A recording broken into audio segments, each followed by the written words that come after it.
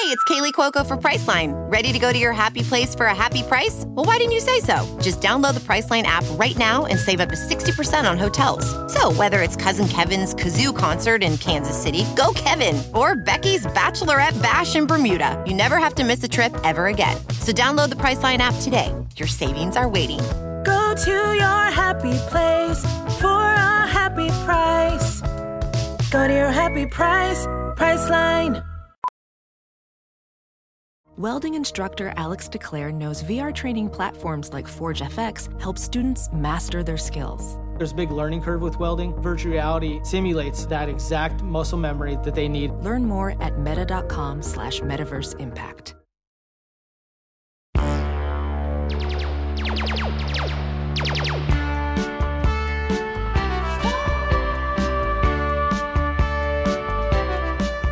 Welcome back to Star Wars Minute.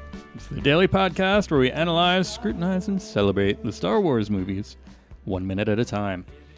I'm Pete the Retailer from PeteTheRetailer.com. I'm Alex Robinson from ComicBookAlex.com. This is Craven Moorhaus from the YouTube channel Auralnauts.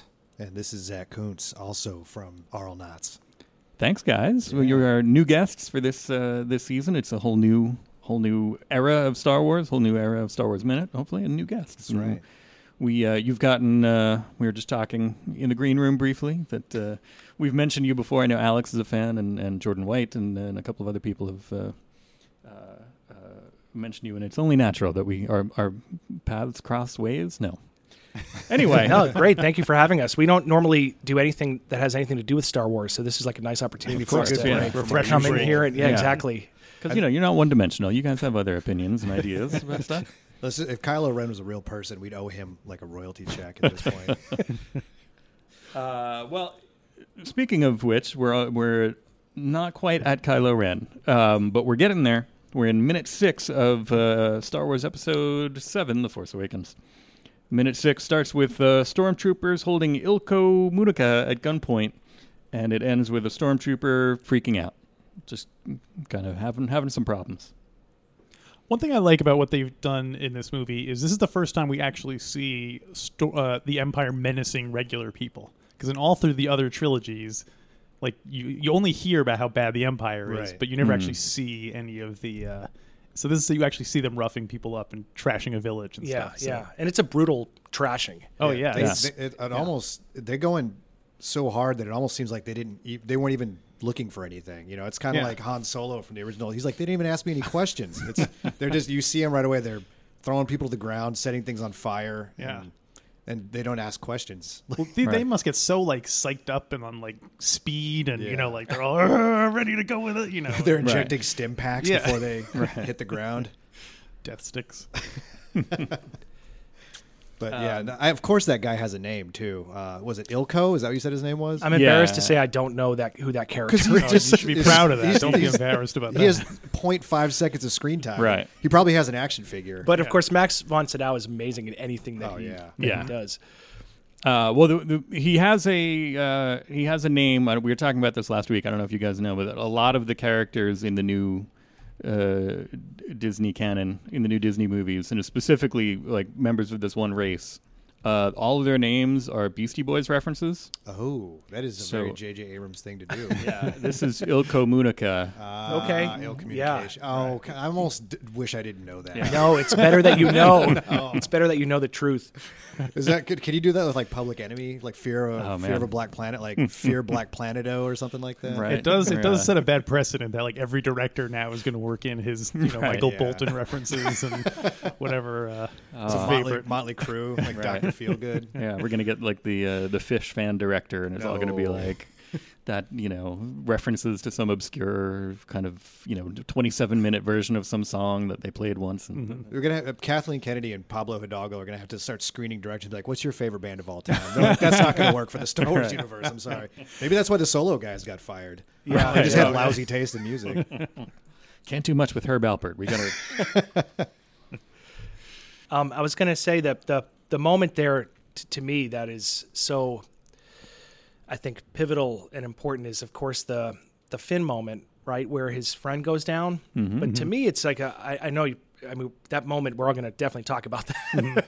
But that moment for me is like, it's sort of Pandora's box for me. And I don't know that they quite were prepared to deliver on the promise that they were setting up there. Now, I love that moment. And the first time I saw that in the theater, I was blown away. We go in with expectations, knowing what we know from the trailers and knowing what we know from the general idea that Finn is going to be a character, but you don't know exactly what the basis of that is. But the thing that I'm not sure about is, do we look at the stormtroopers as a whole as these cold, calculating people that are like automatons, or are friendships like that common?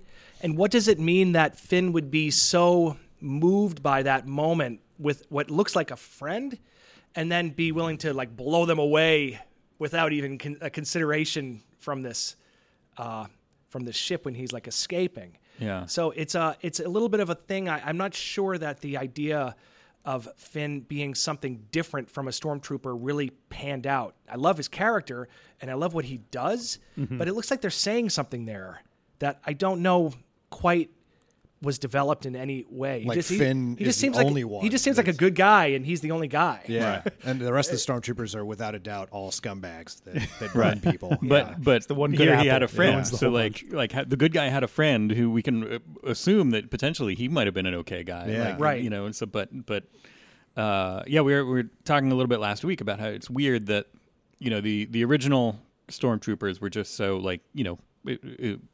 in a genius way. It was like they were faceless, kind of, like even when we were kids, there was debate about, are they robots? Yeah, they were like Cylons, basically. Yeah. They were there to get mowed down. Right. Yeah. And then, they went that much further in the prequels. It's like robots and then clones that it's like, well, like it's all like literally the same face and interchangeable, whatever. Right. Right. There's more where that came from. You don't have to sweat that loss. Exactly.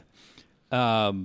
But then to do this and then have it be like, because I think the backstory is that they're kind of groomed and kind of abducted more or less when they're kids and then trained into this program. So it's like child soldiers. Like and right. like now like do I feel a little bit conflicted about those like guys? Like are they all like unwitting subjects to this? Because now it's like, is Finn breaking some kind of programming that these other guys are incapable of breaking or haven't yet or could potentially? Yeah. But yeah, you're right. Someone should make a Star Wars movie about that. the rebellion within the Empire outside. I also, it's a really cool moment, and visually, the blood across the white mask looks really cool. But I also just watched Face Off recently, and I just can't not see the hand waterfall that the John Travolta's family was always doing to each other. That's like how they knew who the real Travolta was. So you're saying it's John Travolta? Yeah, that's John Travolta going down and passing on. He's like, I'm glad we stopped Nicolas Cage before this moment. But it's like just a weird symbol of like intimacy or endearment, that may or may not have come directly from John Woo's Face Off. It's also the first time we very rarely see blood in Star Wars. Yeah, I think other than Walrus Man, I can't think of a single, and maybe the Wampa. I can't think of any blood. Walrus Man. You mean was it Ponda Baba? I don't know what you're talking about. Alex is a racist. He'll always be Walrus Man to me. Walrus Man. That's and it's really funny you say that because it's Finn actually seems like he sees it too, and he flinches like physically when it's on his visor, like that's what kind of knocked him out of his his stupor, and he's kind of stumbling around like it's kind of rocked him physically. I think this whole sequence with Finn, I think, is really well done, and I think it shows how there's a bunch of the characters, like Rey. The first time we see her, I think she doesn't speak for a way, and that was a Finn too, and I mean, especially since you can't see his face, it's amazing that they could get characterization and you kind of can know what he's thinking, even though you can't see his face and he's not talking. Yeah. Within like, I don't know if that's where the minute ended exactly, but it's immediate apparent without any words or seeing his face that there's conflict. But this is also very clearly he's in over his head for the first time. He's on the ground and his whatever training he went through before that hasn't prepared him for. He was a janitor. Yeah, he was a janitor. Yeah, and that's all very obvious right away. Like, this guy doesn't belong here. And it's a good, you can't see his face, so it's all just kind of body language, music, and editing. I guess like it's all a bunch of different It's one thing that we were talking about that this movie uses a lot of tools effectively. So like the effects, they're using a bunch of different kind of eras of effects too together. So they're doing a lot of practical, then mixing in some CG and some a lot of computer aided stuff. So it's like they're just using all the tools they can to do the best they can. And then this, I think, not being. This references a lot of Star Wars stuff, kind of in the language of the film, like the shots and the camera movements a little bit, but it's also not afraid to kind of go beyond that and do new things to tell the story, which is good. And another thing with that bit with Finn when he's freaking out is the sound. They kind of dim the background lasers and explosions and stuff, and you just mostly hear him breathing or panicking and stuff. That's also that tunnel vision that you get when you're freaking out. Yeah, and that's something we haven't seen in Star Wars before. That kind of subjective audio. Yeah, that we haven't seen that or heard that before, I guess. Speaking of mirroring previous Star Wars, this is a strong minute. We get like 2 strong character intros because then we got Poe and BB-8, which does. We were talking about that earlier. Like it does mirror a lot of the.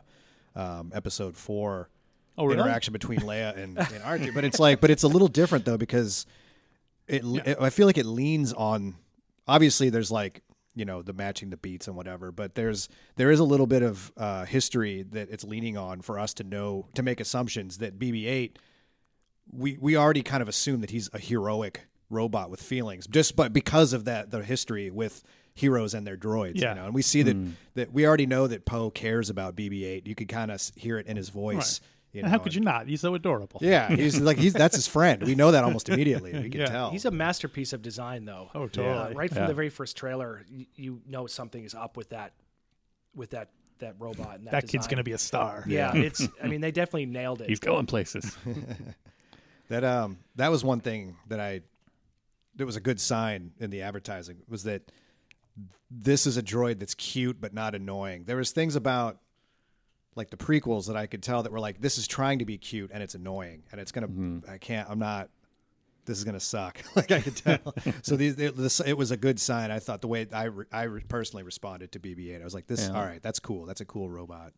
Well, also I think like R2, he's kind of like. We thought R2-D2 was cute. Now the BB-8s, you're like, oh, R2-D2, he's a dog. Legs. But both BB-8 and R2, not only are they cute, but that they are doing their jobs. Yeah. They're following their mission and stuff. Right. They're not just there to be cute. They have roles to fulfill, and they do it to the best of their ability. Yeah. Mm-hmm. They're the best MacGuffins that anybody could have ever asked for. Yeah. VR training platforms, like the one developed by Fundamental VR and Orbis International, are helping surgeons train over and over before operating on real patients. As you practice each skill, the muscle memory starts to develop. Learn more at meta.com/metaverseimpact. Ready to elevate your home? Picture this: central heating, a cozy fireplace, or your dream walk-in closet. Build a backyard oasis, go green with solar panels, or start a business. It's all possible with Figure's home equity line of credit. Unlock up to $400,000. Apply online in 5 minutes. Funding in as little as 5 days. Head to Figure.com and transform your home. Figure Lending LLC, DBA Figure, Equal Opportunity Lender, NMLS 1717824. Terms and conditions apply. Visit Figure.com for more information. For licensing information, go to www.nmlsconsumeraccess.org. Yeah, we saw BB-8's little chest compartment that Pope tells him to put the USB drive in. Mm-hmm. And I wonder what that little thing is for normally. It's just like an ashtray. Yeah. It's just a hollow drawer that he has, It's like, it reminded me, my mom is into boxes. There's a lot of just useless decorative boxes around the house, and they're just, you could put something in there. That's kind of what that reminded me of. Yeah, moms love little gift boxes. Yeah, those little, cute compartments, little Japanese ones. It'd be funny if he opened it up and had to shake out a bunch of coins and it's like sewing equipment. Yeah, but paper buttons, clips, and paper safety pins. It's a junk drawer. Yeah, thimbles. What was this the key for? I don't know. It doesn't matter. Are these batteries still good? I can't. Put them in the freezer. Lift them up and shake him. Like tons of stuff is falling out of you. They do end up doing that when he was full of like casino. Oh, that's right. You can also shoot them like discs. Yeah. That's from the same little thing too, right? He has that a compartment that somehow stacked the coins and then was able to shoot them out. Yeah, a dispenser. That's incredible with such force that you could kill a man. He subdued a man. Yeah, at the very least, he brought him to unconsciousness. That guy was going to the hospital.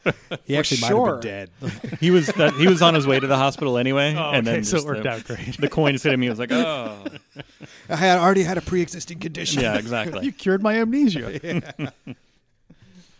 Well, speaking of design and old versions of new things, no, strike that, reverse it. New versions of old things. The Flame Trooper. That's the first time that we see that, and that's a new design. That's right. Yeah. It's a cool kind of add-on, and it ties into what they were talking about with taking the old and making it new, and it's a cool flamethrowers are such a kind of classic kind of ground war thing that we've seen in so many war films, and it does seem oddly low tech. It's just very dirty, Yeah.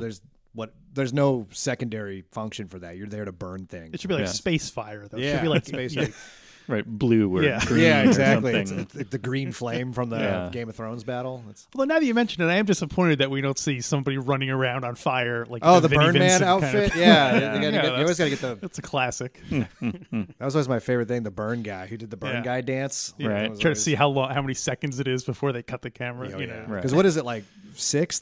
Those guys can I don't last. know. It's because you start to suffocate eventually. Those guys. That makes sense. Yeah, Right, 'cause you run out of air. oxygen. Yeah. Speaking of the Flame Troopers, though, there's something really visceral about this opening sequence that I found really impressive on the first watch, and I think it speaks a lot to Abrams' desire to swing the pendulum really far back in the other direction from the prequels in terms of the production techniques. As you were saying, Pete, that he tried so hard to bring in all of the tricks, and so the first scene feels completely real. It feels like you're in a real location. It feels like there was that promise in the shot of the troopers coming through in the prequels during the Clone War final the final fight in the Clone Wars. The big Gungan goo ball battle. Yeah, where there were troopers coming through the smoke. Oh yeah, that great shot. And everybody was like, "Oh my god!" And it was a great shot. It was beautiful, but the impact was kind of sucked out by the idea that you're so heavily in a CG world, and it's hard to latch on to something. I feel like Abrams was trying really hard to have this first sequence feel like a legitimate battle sequence where there were going to be real stakes, and in a location that feels very real. I think he was really laying it on pretty well there in that opening sequence. I think it was really effective. That actually may be the only reason a flame trooper was there, because it's like nothing's more real than fire. Well, and they had, like exactly. a guy on set with a Exactly. torch. You're like, this is all happening. Like, look how hot it is here. So because it's the first time we see it, do you think there were no flame, clone, or stormtroopers before this, or were they just in different places? I can't remember if it was ever on screen, but did Boba or Jango Fett ever have like a torch? Yeah, he had a flame arm. Yeah, he had like device. a little torch. Jango Fett definitely was shooting flames. Oh, he right? does? Okay, I think cool. so. I can't Yeah, remember. he shot a flame at Mace Windu, who flipped off and had to take off his robe, which was Oh on yeah, fire. right. Yeah. Up in the viewers box. Yeah, that was the The moment owner's in our box. Mortal Kombat sequence. The Mortal Kombat sequence. Yeah.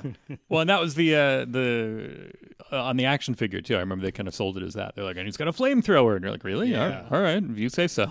Like, Sometime, yeah. Was it one of those toys that you could attach like the big spray plastic of flame? tree. yeah. Eventually, I mean, but the original Boba Fett, it was all just like imagination, Oh, because yeah. he couldn't do any of it. So it was just kind of like, yeah, he does flamethrowers, and I don't know. Because in the rope movie, all he launcher. did was that just that rope that looked so useless that it almost looked like something the dad from Gremlins made. Right. There was just like this.